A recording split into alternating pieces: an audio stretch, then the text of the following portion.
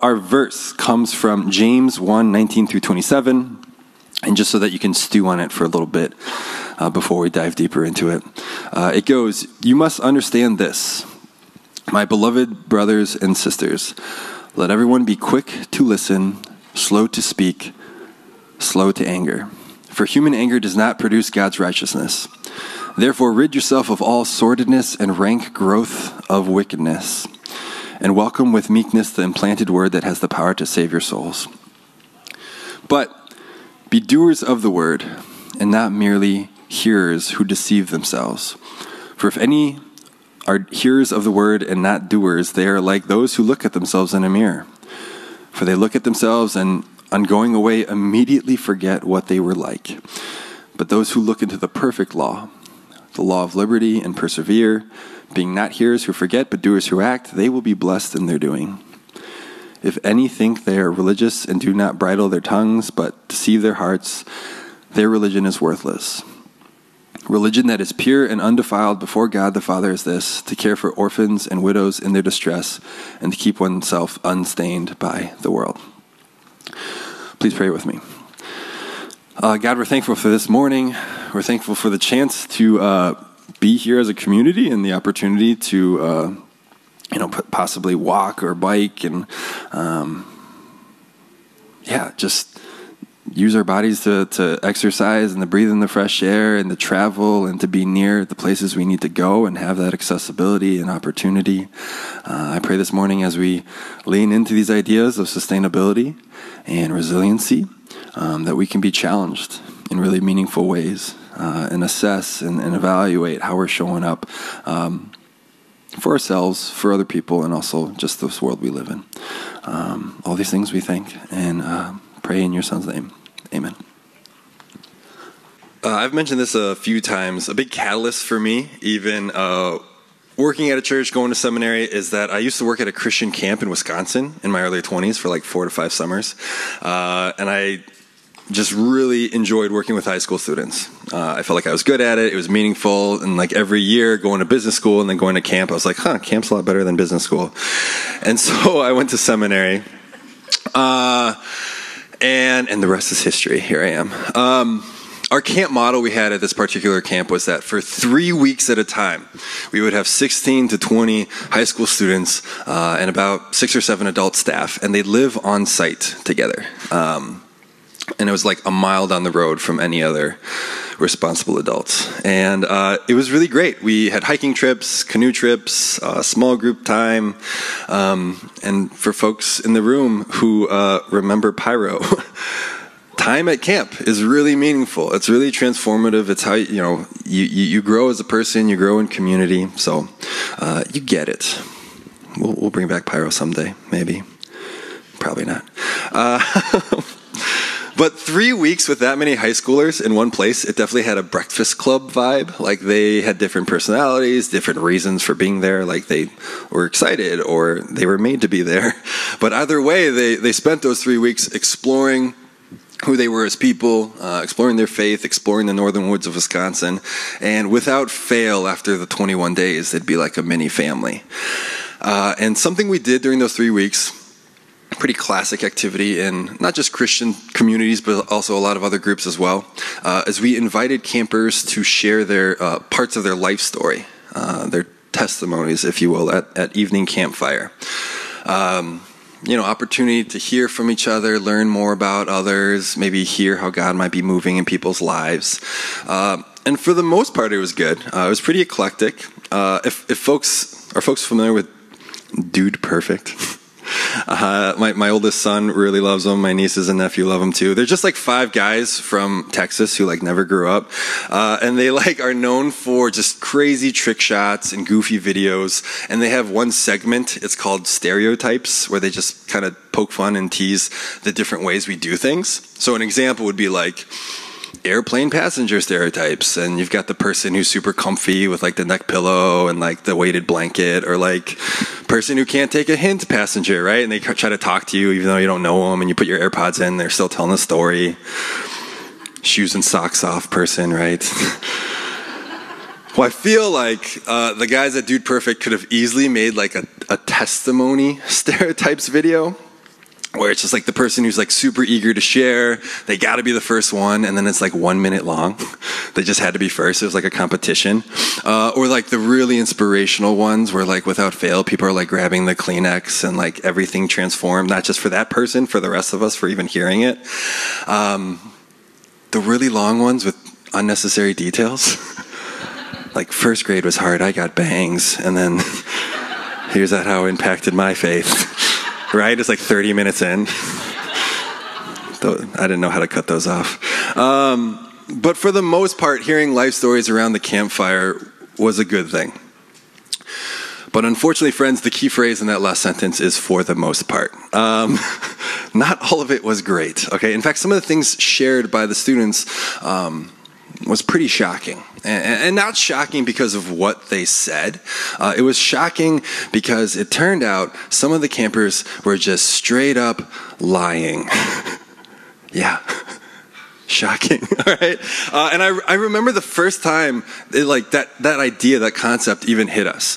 There was a quiet camper telling his story, talking about how his families were missionaries in another country, and like disaster hit, and they were on a plane that got hijacked, and like when they got there, they lived on this compound that was not safe to leave because people wanted to kill them because they were missionaries, and he saw his friend die. And naturally, the camp director and the rest of us were like, I hope this kid's okay. Like we reached out to his family, like, hey, is he all right? Is he getting support at home? This is a lot of trauma to process. And his family was like, what are you talking about? None of that is true. He lives in central Wisconsin. Right? I'll never forget the camper really early on in camp. Things were really hard. She was talking about being a teen mom, and her family excommunicated her, right? Unacceptable, like shame upon the family. And we spent those 3 weeks really trying to like build her up and encourage her. And I remember the camp director, he was like convicted afterwards. He's like, I got to find this girl's parents. And like, what are you doing? Like, she's still your daughter. You got to be there for her regardless of what happened. And again, the story wasn't true. Those baby pictures we saw at camp were baby pictures of this camper's cousin's kid. And I'll never forget when we found out as camp counselors, like it was like emotional nausea. It's just like everything we just like did the last 3 weeks and tried to support this camper. It was all meaningless. Or it was for reasons that we didn't think they were for. So right there, I do want to pause. I want to make it clear, I don't really want to speak poorly of these students. You know, in one sense, you know, we probably could have done a better job of setting up what that time looked like. What is the point of sharing your story? And hopefully it comes across that it's important to be truthful, because like you want to connect with folks. You want them to know the real you. And also, let's be honest, camp's kind of weird. Right? Like, especially for 3 weeks at a time. Like, on the one hand, it's a great opportunity. You can, like, shed the baggage of, like, who you were at home, all the peer pressure, all the, like, societal standards you think there were, and be your truest version of yourself and, like, see how life-giving that is. On the flip side, it could be an opportunity to, like, just have a social experiment with people you'll never see again and just see what happens.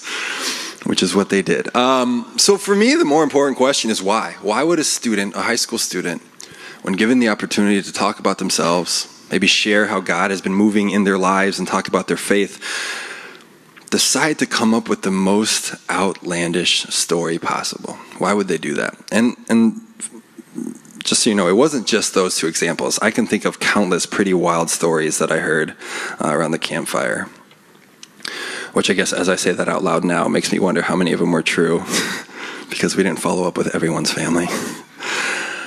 I think the reason that a lot of students decide to come up with these Hollywood-esque stories is partly because of today's theme, faith and resiliency. Like many of the stories we hear in the Bible, you know, whether it was Saul being temporarily blinded on the road to Damascus and having this life-changing experience, or all the people Jesus healed, lepers and people who couldn't walk, the blind, or even just Lazarus being resurrected from the grave. I think either consciously or subconsciously we equate the impressiveness or significance of our faith with the impressiveness or significance of our story and the resiliency we've had to show to overcome hardship. The deeper the pain, the more inspirational the story, right? The wilder the details, the more amazing tale we have of redemption. Students didn't want to be boring. I still remember some of the campers being a little sheepish and being slightly embarrassed when their testimony was like, I grew up in a really great Christian family. I'm really close to all my family. Nothing bad has really happened to me. And my faith is still important to me. The end. And that's not a bad story, but they felt a little embarrassed sharing it. So maybe the paradigm shift we need to have is that while resiliency we've shown in the past is absolutely important, it's part of our story, it's what shaped us. Maybe when we talk about resiliency as a community, we can focus on the resiliency we can show as a people of faith, both right now and in the future. And that might even mean we redefine or rethink about what resiliency in our faith looks like. So this book written in James, it's unique in that it's not like targeting or addressing a specific early church community. It's basically James outlining what he's learned about being a Jesus follower. And he really leans into works and like what you do, which is why Martin Luther called it an epistle of straw. He really hated it. But James is essentially asking questions like, what does it mean to be a follower of Jesus? And who are you, knowing what you know about who God is? Like, how do you show up in the world knowing all those things? So he's trying to get in people's business, and he's challenging the way that people live their lives. And he offers up a lot of practical nuggets. And one I really like is when he differentiates hearers who forget and doers who act. Hearers who forget and doers who act. And he emphasizes the importance of processing and internalizing what you hear and then acting accordingly. Right? Not just like hearing something and then just going about your day like nothing's changed, but being transformed. It's the classic faith without works is dead. And he uses this imagery of someone looking in the mirror and then walking away and forgetting what they look like. And I really like that comparison. So mirrors are a big deal, right? If you think about it, looking in the mirror is like the only time you can actively engage and analyze our physical selves. I remember being like little Andrew and like when I saw the reflection and like being drawn to like, oh, this is what everyone else sees when they see me, and like practicing like my goofy faces in the mirror and like trying to perfect them. I also remember in elementary school, the first time a classmate of mine ran up to me on the playground and did like the slanty-eyed face and like laughed. And what I remember most is like being confused. I was like, all right, it sounds like they were making fun of me. What's the joke? And like going home that night and using the mirror to like analyze my eyes and look at my face. And then picturing all the eyes of my classmates, and then it dawned on me. And I was like, oh, my eyes are way different than everyone else's eyes. And then from that moment on, the mirror introduced being self-conscious. I remember being a teenager and hating zits. I would just pop every one of them, even though you're not supposed to. And then I'd really hate like the red, irritated aftermath. And so from then on, it's just like I just assumed what I saw in the mirror and all the imperfections and all the things I didn't like, that's what everyone else saw when they saw me. They saw the slanted eyes, they saw the pop zits. And it wasn't just physical attributes, it became value-based things, right? Oh, if I'm Asian or if I'm different or if I have zits, I must not be liked, I must not matter. So to me, the power in James's metaphor with the mirror is, what story are we telling ourselves? And from that story, how are we living? So do we see ourselves as God sees us, as a beloved child of God, full of worth and creativity and wonder? And then do we live from that place, from that wonderful foundation? Or do we forget that truth and we start looking for meaning and validation and identity from any and everywhere else? And we might let others dictate who or what we see in the mirror. I know that's what I did. And then we live from that place. We live from that awful foundation. But friends, the goal here in James is not just behavioral modification. It's about transformation that betters the world. James is talking about us looking into the perfect law, the law of liberty or of being free. And he says if we persevere, or if we are resilient, we will be hopefully embodying pure religion, which James says is caring for orphans and widows in their distress and not being stained by the world. So if you want the Andrew interpretation of what he's saying, our identity should be in God. We shouldn't get caught up in the world's structures of power and priorities and ways of valuing people. And as we learn what it means to lean into that and be free people redeemed by God, we should seek the freedom of others and help the most vulnerable people in their moments of greatest need. I'm still thinking about what Sarah said about climate justice and how it's not just about the planet, but it impacts those around us. And the folks in greatest need impacted the most by it. Friends, to me, this is the long, never-ending process of faith and resiliency. It's not just a season of our lives that was hard or tragic. And again, those are important seasons. I know I have my own. But it's how do we persist and commit to doing all these things well? Knowing our identity, trying to live into that identity, wanting that for others and fighting for it, all while trying to help those with the most need. I mean, my head hurts just describing it. Like, how can anyone be expected to do all those things really well? And if I'm going to be really transparent, this is where I really struggle being either a Christ follower, being a person of faith, or even being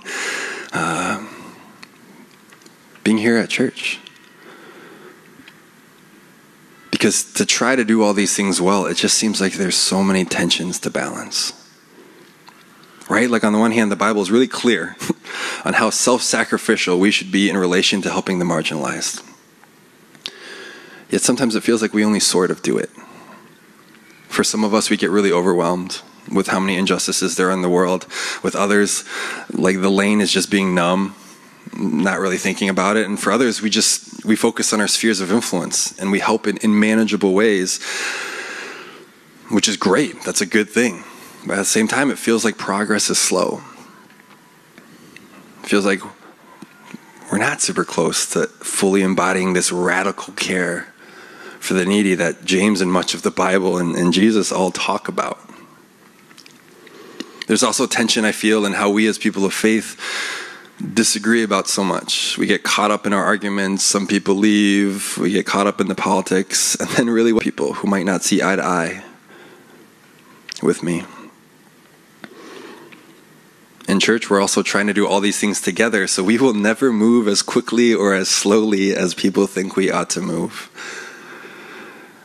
How do we balance good intentions with what's actually happening? How do we balance trying to be patient and helping others develop while also taking care of ourselves and making sure we don't burn out?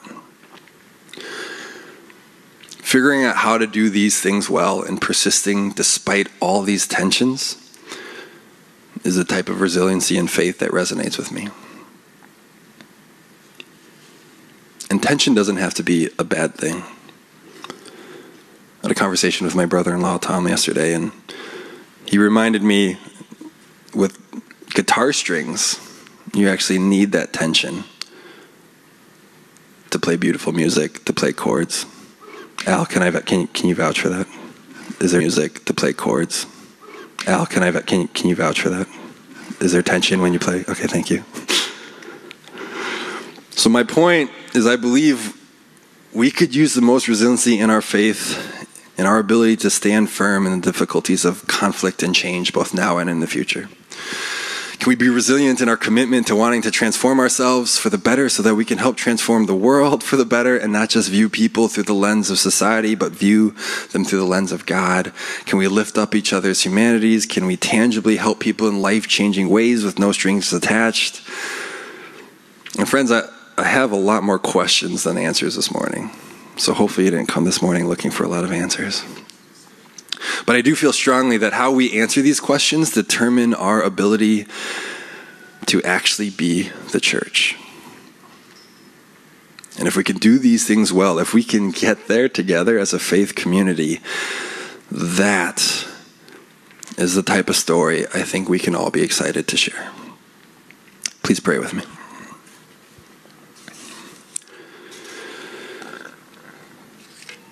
God, this morning as we're thinking about resiliency in our faith and as we think about sustainability, I think as we live in the tension, as we try to figure out a path forward, perhaps one of the things to keep in mind is that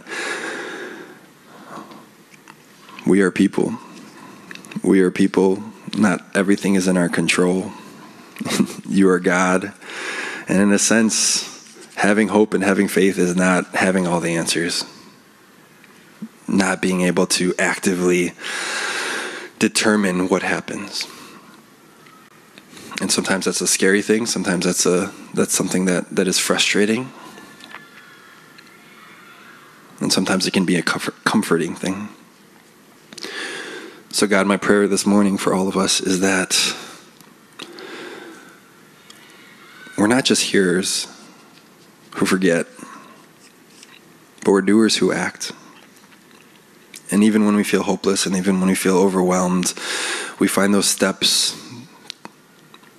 We find those steps to bring heaven to earth. We find those steps to bring joy and love to people. We find those steps to better ourselves so we can be more the people you made us to be. And I pray we could do this together well. All these things we pray in your Son's name. Amen.